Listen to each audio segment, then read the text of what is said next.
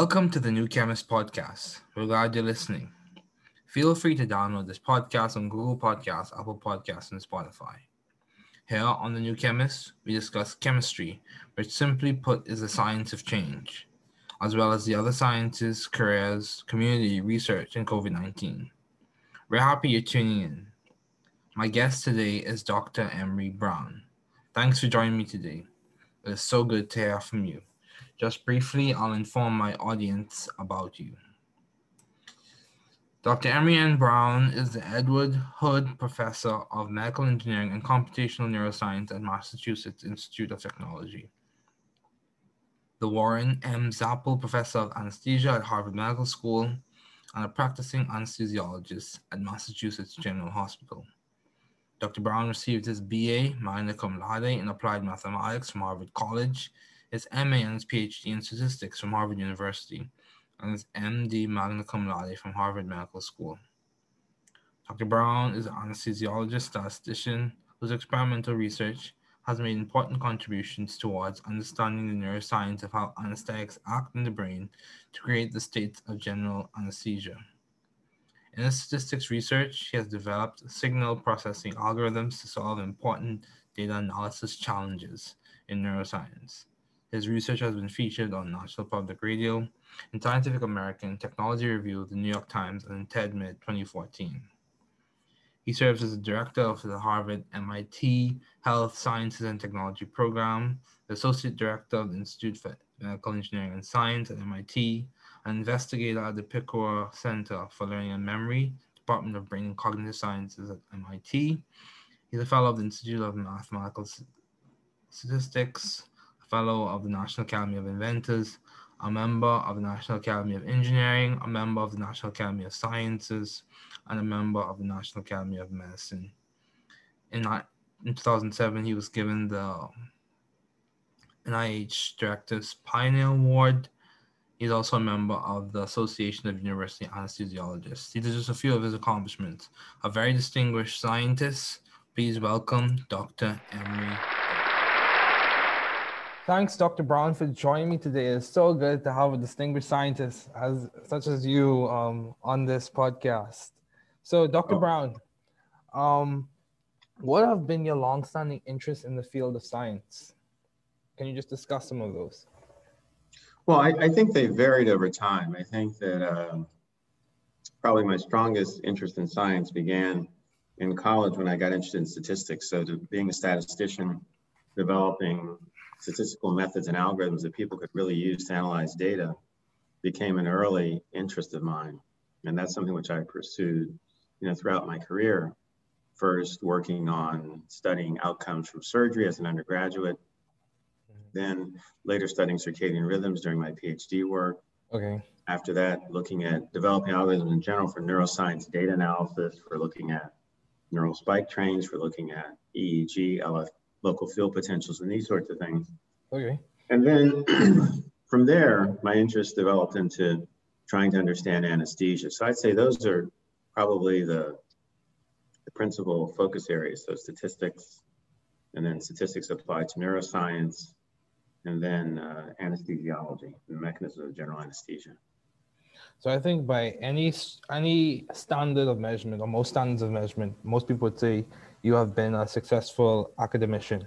You have achieved your PhD from Harvard, your MD from Harvard, MA from Harvard, BA from Harvard. You've won numerous prizes. You're part of many societies: the National Academy of Inventors, National Academy of Science, the National Academy of Engineering, National Academy of Medicine.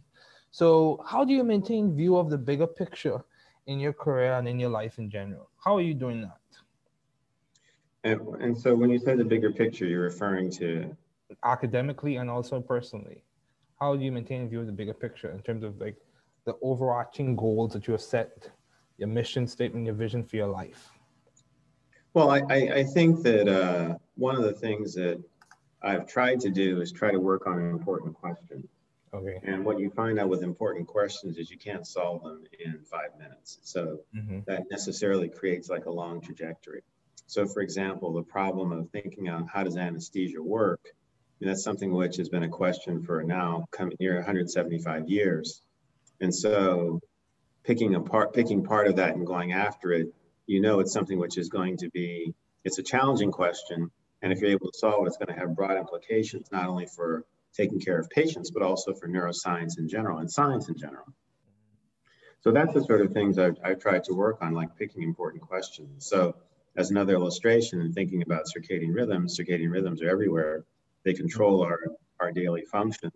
So the more we're able to accurately quantify how their properties, again, it has broad implications. So I guess the two-sentence summary would be picking important questions and pursuing those important questions. Okay, yeah, that's good. That's good. So, in what specific ways, for the layman, have you been adaptive and creative in the field of science? What specific ways? I know you work with anesthesia. I know you've been a statistician. What specific ways have you added your flair to those fields? Well, I think that if we start with like the circadian rhythms, I think right there was the main thing that I did was in looking at the data that were being recorded at those times, like looking at core temperature rhythms to track the circadian system in patients or in study subjects. I worked to give an accurate description of those oscillations.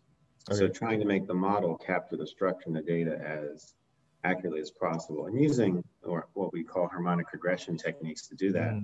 But then not just stopping there, but developing a full inference framework. So you could measure the aspects of the rhythm, say the period, the amplitude, and then from there be able to make statements of uncertainty about, how confident we were about the characterizations that we came up with. Wow. So that allows you to have an inference framework.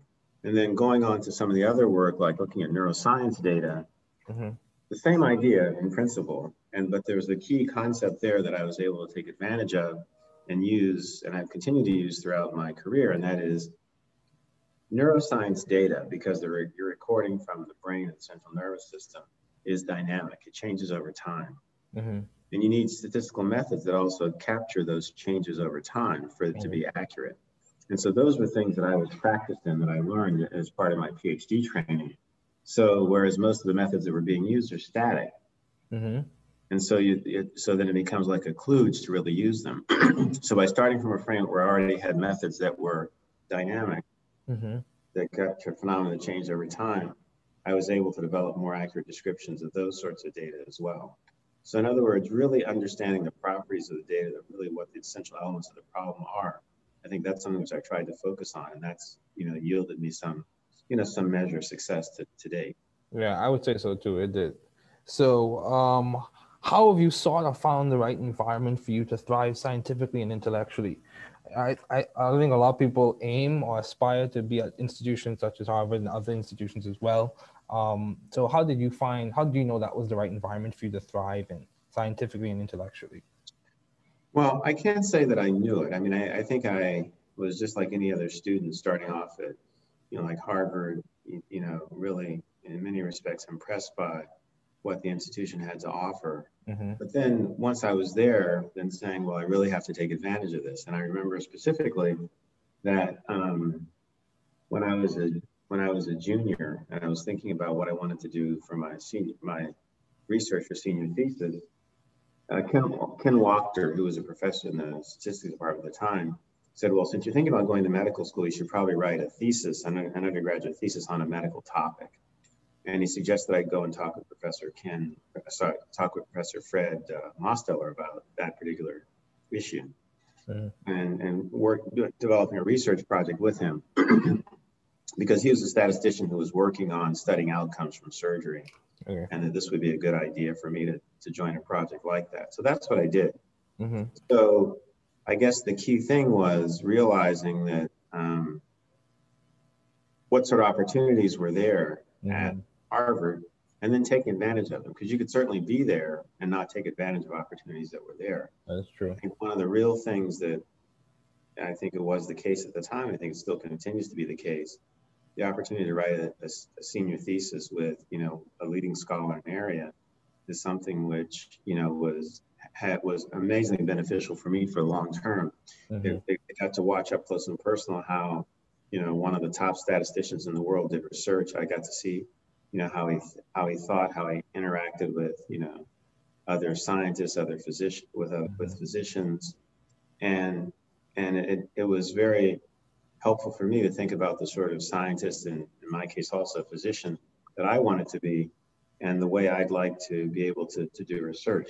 And Mm-hmm. being very specific, one thing about Professor Mosteller was that he could work with anybody. He could work with the best statisticians, the top physicians, Mm-hmm. graduate students, postdocs, but he could also work with undergraduates like me. And so having, just basically seeing that, and I can honestly say that's something I've tried to emulate. Oh wow, that's good. That's definitely good.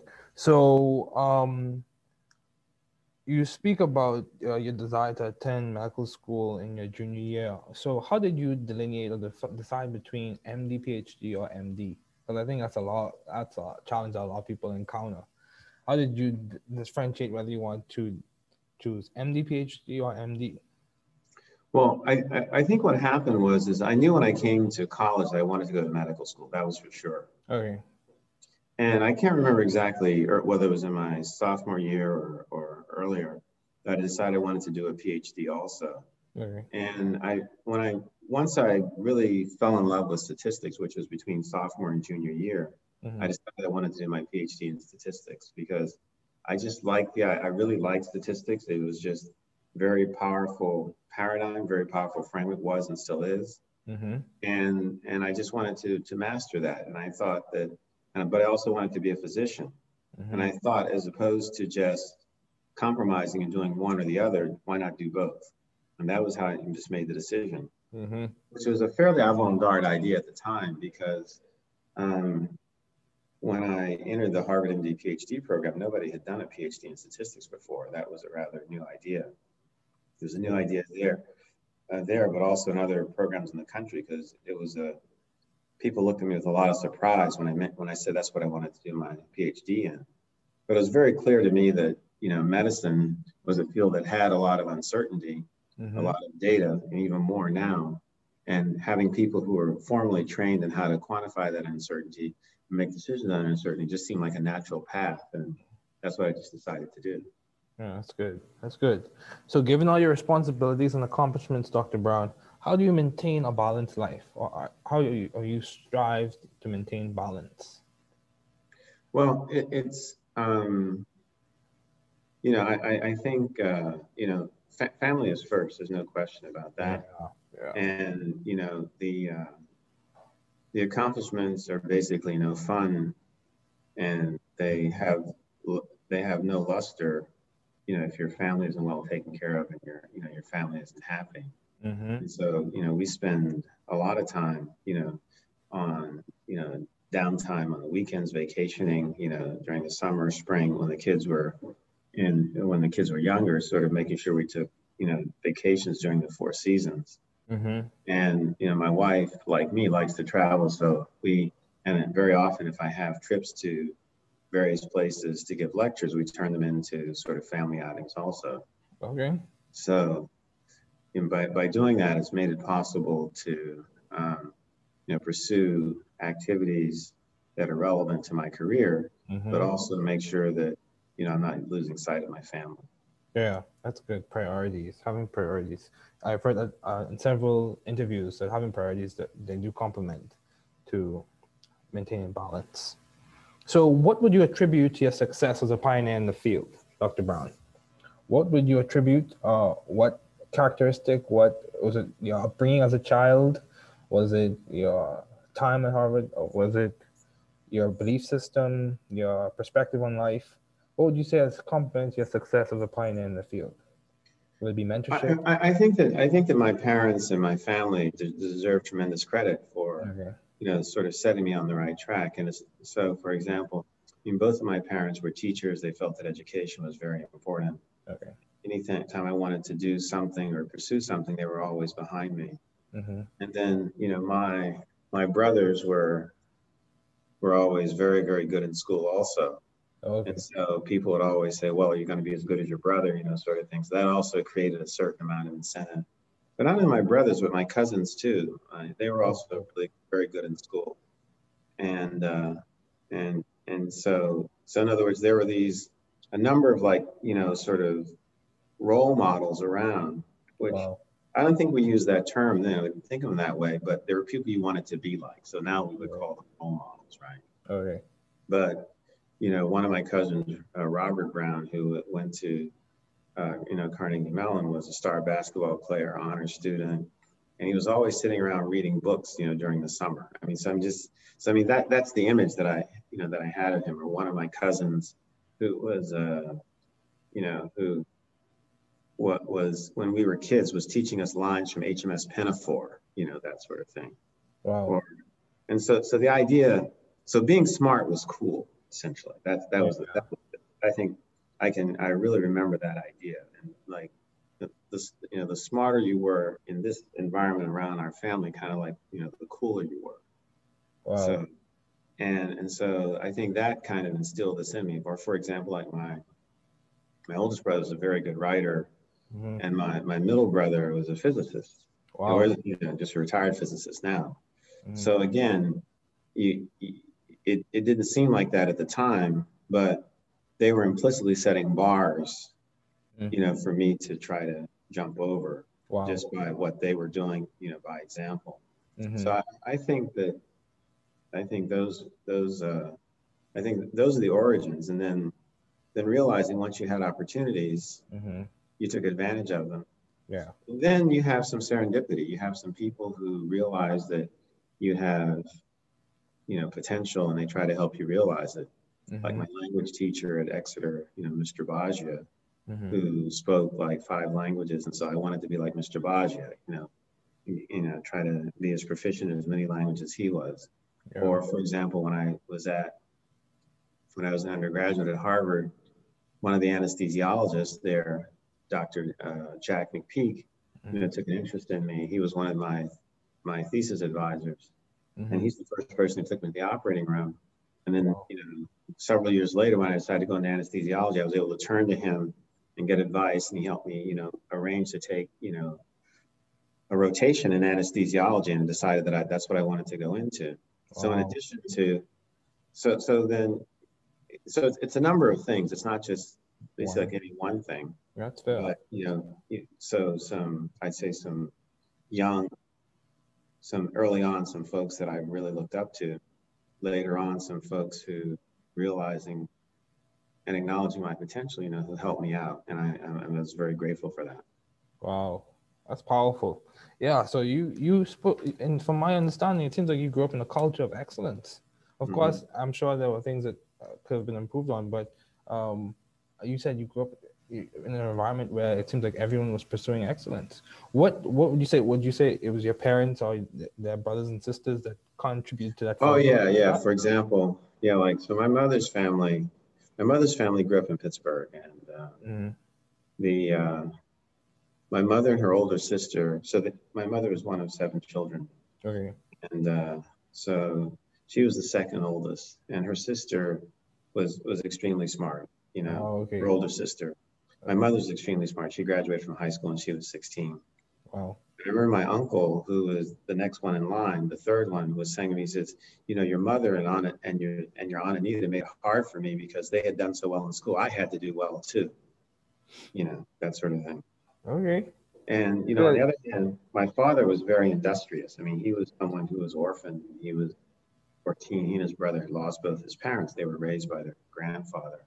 Wow. But they had someone who, his grandfather, my great-grandfather, was this amazing guy. He was a minister, but he was also a gentleman farmer. Okay. And he owned this very large parcel of land, there in Florida, where I grew up, which we still own today.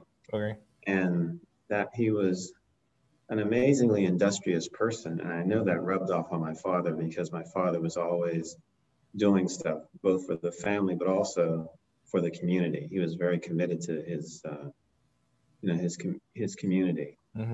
So I think that, in fact, I know that, I inherited that perspective, those goals, those sorts of, the sort of can-do attitude that my father, always had.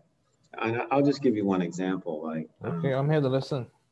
At the time, my father's grandfather wanted him to move back to Florida because after he got married, they lived in New York and in Pittsburgh. Mhm. And he wanted him to move back because he wanted somebody living on the property. So my father decided to build a house. So this was in about 1957, 1958. Okay. And as you can imagine, my father couldn't get a loan from the bank to build a house. Mhm. And as we know, one of the most important things entering into the American dream is to be able to build a house and lay Mhm. down roots, right? Yes, I agree. So I didn't know this until many years later. Um, he actually borrowed money from an auto body shop to build a house. He couldn't Oh, get a loan from the bank. wow. And I remember when we paid off the note, I don't know, I must have been about 10 or 11 at the time. And I didn't quite understand everything, that was going on, but I subsequently figured out what had happened. Mhm. But, but the thing is that because the conventional means that most, Americans would have used to build a house, getting a loan from the bank and doing that, wasn't available to him, he had to come up with another strategy that would Yeah. work. Mhm. And he did it. And so I think about that now. I mean, think about if he'd not been able to do that. Mhm. Where would I be now if he hadn't done that? Mhm. And so, but then taking from that, realizing that if people put obstacles in your way, you have to outthink them. Yeah. I mean, and I've seen myself do that like on a number of occasions. But I mean, but that was probably one of the most concrete examples because the Mhm. people at the bank couldn't believe that an African American would want to build like a real house, like a solid, you know, 3 bedroom, 2.5 bathroom, living room, Florida room, Mhm. outside porch, house. They figured we just had some idea of like a little shanty or something like that in mind, but that was far from what my father had imagined because he had studied industrial arts in college, so he Okay. knew how to build things. And Okay. with the help of his brother and his uncles, they actually built the house. Wow. Wow. That's good. Yeah. Yeah. Wow. I'm learning a lot, Dr. Brown. So, how have you maintained vision and teamwork in your environment, in your lab, in your workspace in Mass General? How do you maintain vision and teamwork? How do you make sure that everyone's collaborating and seeing the big picture and trying to answer those important questions that you mentioned? I think there are two things. I think one, you look for cool problems, Okay. and you get people excited about cool problems. I think that's the starting point. Mm-hmm. And then you let people loose and let them use their creativity to start working on. You guide them. Mm-hmm. But at least this is what I like to do. I like to guide people to help them solve problems, and then pitch in, when they need my help because it allows them to develop their creative capacities and bring them to bear on a problem. Mm-hmm. I think that that's probably the most important thing, and also making it fun. I mean, Mm-hmm. you know, I uh, I feel like in many regards now I'm more a cheerleader than anything else. I'm not so much the person like doing the work. I'm just there rah rah rah, Yeah. Yeah. keeping them going and offering suggestions and making sure people aren't getting stuck. Mm-hmm. And I think that's probably the main thing that I do. Mm-hmm. And I can honestly say it's fun. It's fun working with, it's watching people who are, many years my junior master concepts that I didn't master until I was like maybe 20 years older than they were. Like, wow, they know this stuff already. You can only imagine what they can do or what they'll be able to do, going on into the future. Mm-hmm. And so just sitting there marveling at that and trying to facilitate that is a real pleasure. And I try to keep that going on a day-to-day basis. Okay, wow. So, as we start to wrap up, you mentioned how being smart was cool. I can be wrong with this. However, I'm not sure if that's the prevailing message in many instances or in many circles. Mm-hmm. So what would you say could complement a change in that dynamic? Where it's not just the athletic environments that have a lot of attraction to them for young people, but academic environments as well. How can we make that a more prevailing message? That intellectual curiosity and intellectual development is worth the time and effort. Yeah, I mean, I think we really have to. I mean, I'm clearly biased because I'm an academic. I'm in science, and I Yeah, feel yeah, strongly that people should know about yeah. academics and science and those sorts of things. But I think that I'm indebted to you for taking time to talk to somebody like me to allow me to tell my story Oh wow. because it's it's more exciting to know to hear about Jason Tatum having scored 50 points and won the game for the Celtics Oh, than definitely. might be to hear about what I'm doing. So that's just the realities of it. That's true. But however, being able to, like, for example, I have three after my father, I have like three additional heroes in mathematics. All right. One is Benjamin Banneker, the black mathematician Mm-hmm. who Mm-hmm. laid out DC. Mm-hmm. He was the first person to really characterize the cycles of the circadia, Mm-hmm. the insects which come out every 17 years. Mm-hmm. So he was really, and he did this over something like 4 or 5 cycles. So he started when he was 17. Okay. And so he was probably the country's first data scientist when you think about Wow. it. Or another person is Katherine Johnson. When I learned about her, I was just like blown away. Mm-hmm. Basically the woman mathematician, African-American woman mathematician, who worked out the flight trajectories for the early Mercury and I think also Gemini space missions. Mm-hmm. I mean, just think about it. She did the calculations by hand. Yeah, that's true. I mean, that's just like unreal. And the third person who actually had the good fortune to meet is David Blackwell. He was Mm-hmm. African American professor at Berkeley, University of California, Berkeley, professor of statistics. Mm-hmm.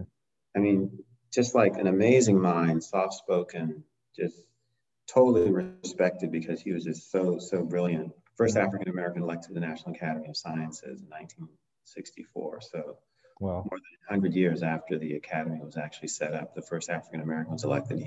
It was he. Mm-hmm. So, I think about, people like that. And I'm saying, gosh, if I can be anything like those guys, so, Yeah. clearly the accomplishments of LeBron James or Magic Johnson are the things that are often talked about. But like in my realm, I see somebody like these people and they're my heroes. And those are the people Mm-hmm. I aspire to be like. Yeah, that's good. So, as we conclude, do you have any advice to those wanting to pursue the field you are currently working in? So, budding scientists, what advice would you give to those wanting to pursue the field you are currently working in, whether it be statistics or medicine or just a PhD in general? I think that try to get involved and gain experience early. Um, Okay. I can tell you, I get letters almost every day from students asking to come and work in my group, Okay. literally, and of different ages, all the way from junior high school, up through, high school, college, postdocs. And Okay. I'm amazed at what some of these students have told me they already know. Mm-hmm. Some of them are from the United States, some are not. They're from outside, from basically effectively the four corners of the earth. Mm-hmm. And so, but realizing that that's what people do and not being bashful about doing that. And if the first time you write somebody, you don't hear from them, no big deal. Keep going. If you want it, Yep. go, right? Mm-hmm. Because you're trying to create, because all you need is one opportunity to sort of get your foot in the door. And Mm-hmm. once you have that and you realize, and the other opportunities will open up. Mm-hmm. And I you can agree. see that this is something that students from a number of different backgrounds are actually doing now. I think that students in general, particularly perhaps underrepresented minority students, Mm-hmm. should feel free to take the same approach. I agree. Completely agree. So, what has been some of the most beneficial advice you have received, Dr. Brown? As we conclude, what is the most beneficial advice or piece of the beneficial advice that you've received either from your parents, as you mentioned, they were very industrious and intelligent, um, even from your colleagues or professors? What has been some of the most beneficial advice you have Hmm. received? I, Doesn't I, whatever works. the most, I think a number of things. I think, just in watching like my parents, just like working hard and also, but then encouraging intellectual pursuits, you know. Mm-hmm. And I think I certainly have picked up on that and tried to amplify that. I just remember my mother saying at one point, like I told you, she was extremely smart. Mm-hmm. And, you know, it was very clear she lived vicariously through us, you know, the things that we Mm-hmm. were able to accomplish, you know, not Mm-hmm. only me, but my brothers as well. Mm-hmm. And one point in sort of a more candid moment, she said, you know, if I had had opportunities, I'm sure I could have been, you know, a lot more than I am now. Yeah, I've heard that same sentiment from And relatives that, as well. I mean, that kind of stuck with me and just sort of said, well, you know, I have an obligation to try to be as successful as I possibly can because my mother made it possible for me to get to where I am now. Mm-hmm. And she sacrificed a lot to be where she was. And, I should, you know, I should basically do the same thing. Mm-hmm. And then a complimentary idea. I just remember my uncle saying once that, you know, it never hurts to be nice. Mm-hmm. And so if you can help somebody, why not? You know, I know, right? just, just that simple, not deep, but just, and Yeah. it can take on many forms. It can just be meeting someone on the street to helping someone with their career. So Mm-hmm. I think somewhere in there is some of the best advice I've received. There are Yeah. probably other things, but they don't come to mind right now. That's fair. That's fair. Well, Dr. Brown, thank you so much for joining me today. It was good to have you on. Oh, thank you very much for having me, David. I really appreciate it. Chemistry field highlights. Femtochemistry. So surveying the literature and looking at the work of Yoshitaka Tanamura, Koichi Yamashita, and Philip A. Anfinrod, we embark on a new discussion, femtochemistry.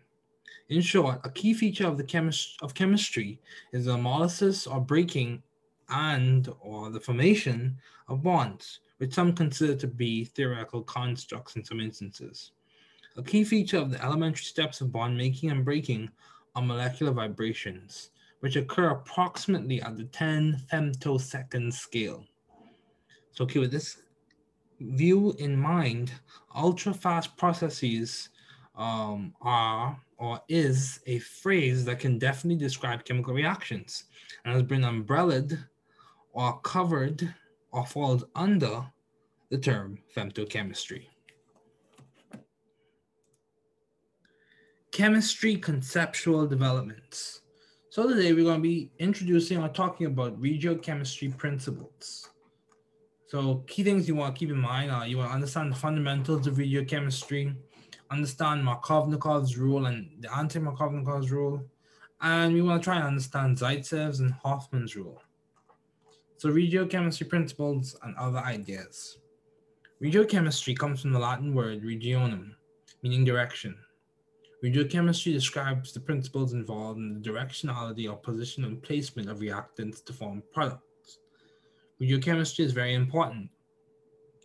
We normally hear in advanced or high-level discussions of things being regioselective or regiodivergent or it's used a lot.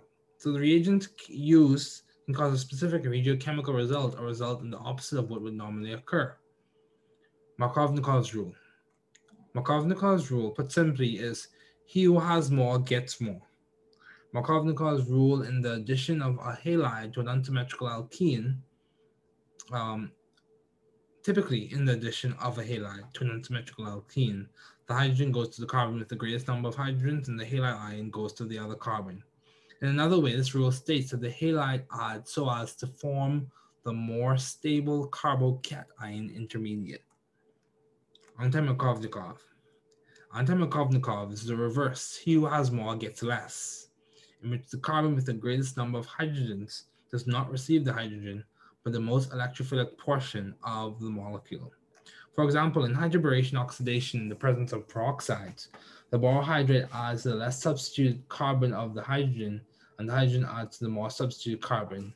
In short, now mechanistically, it may occur slightly, it's a little bit more involved and more detailed, but in short, that's what we're going to say occurs.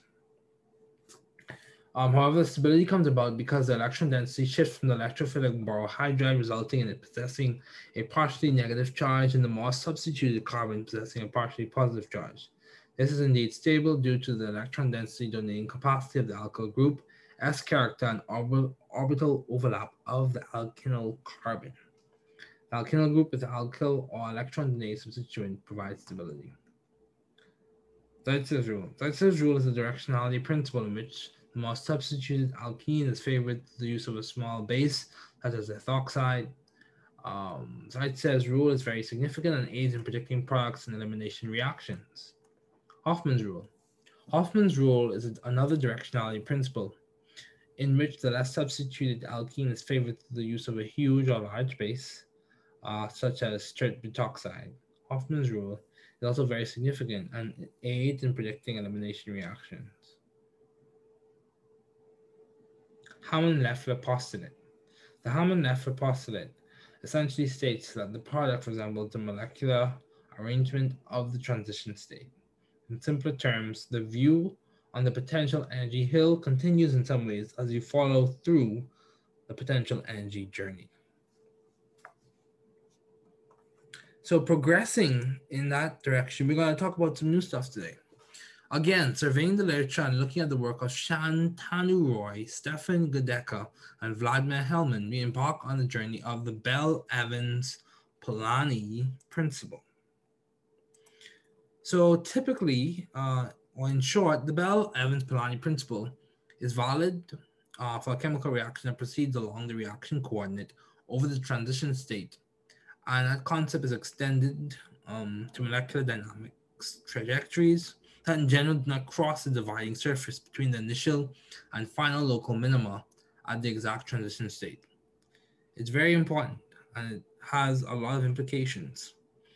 It's a conceptual tool in physical chemistry, and we have come to understand that this principle can be used to improve the efficiency of existing molecular dynamics-based methods by tuning the energy of these molecular dynamic trajectories.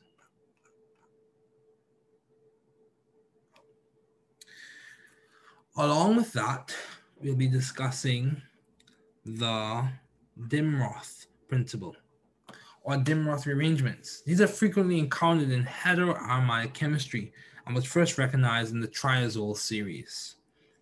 This term was coined in 1963 as a convenient way of referring to the isomerization proceeding by ring fission and subsequent recyclization, whereby a ring nitrogen and its attached substituent exchange place with an amino group in a position alpha to it.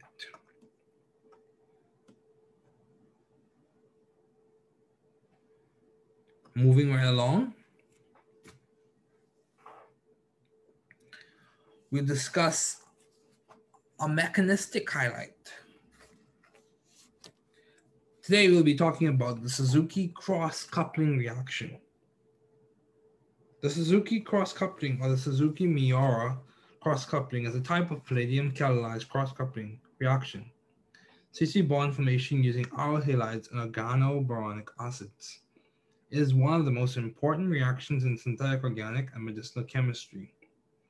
There are two suggested pathways. The oxo-palladium pathway is the preferred mechanism, as some may say, and the boronic pathway is another description of what occurs. Of course, these occur through catalytic cycles, and this reaction was likely first described around 1979.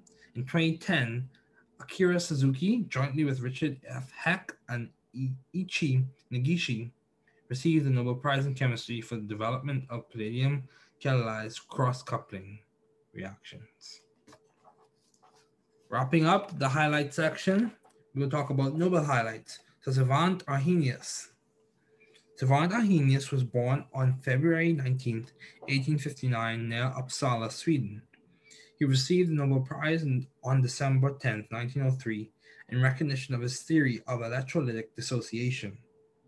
His father, Svante Gustaf Arrhenius, held a position at the University of Uppsala. His uncle, Johan Arrhenius, was a botanist, writer, and a longtime secretary of the Swedish Agricultural Academy in Stockholm. Svante Arrhenius was an outstanding student in school. He learned reading and arithmetic at a very early age, and in his secondary school excelled particularly in mathematics and physics. His physics teacher was M. Flederis, author of the most popular contemporary Swedish secondary school physics textbook. His university degrees were all from the University of Uppsala. Definitely a chemist that worked hard.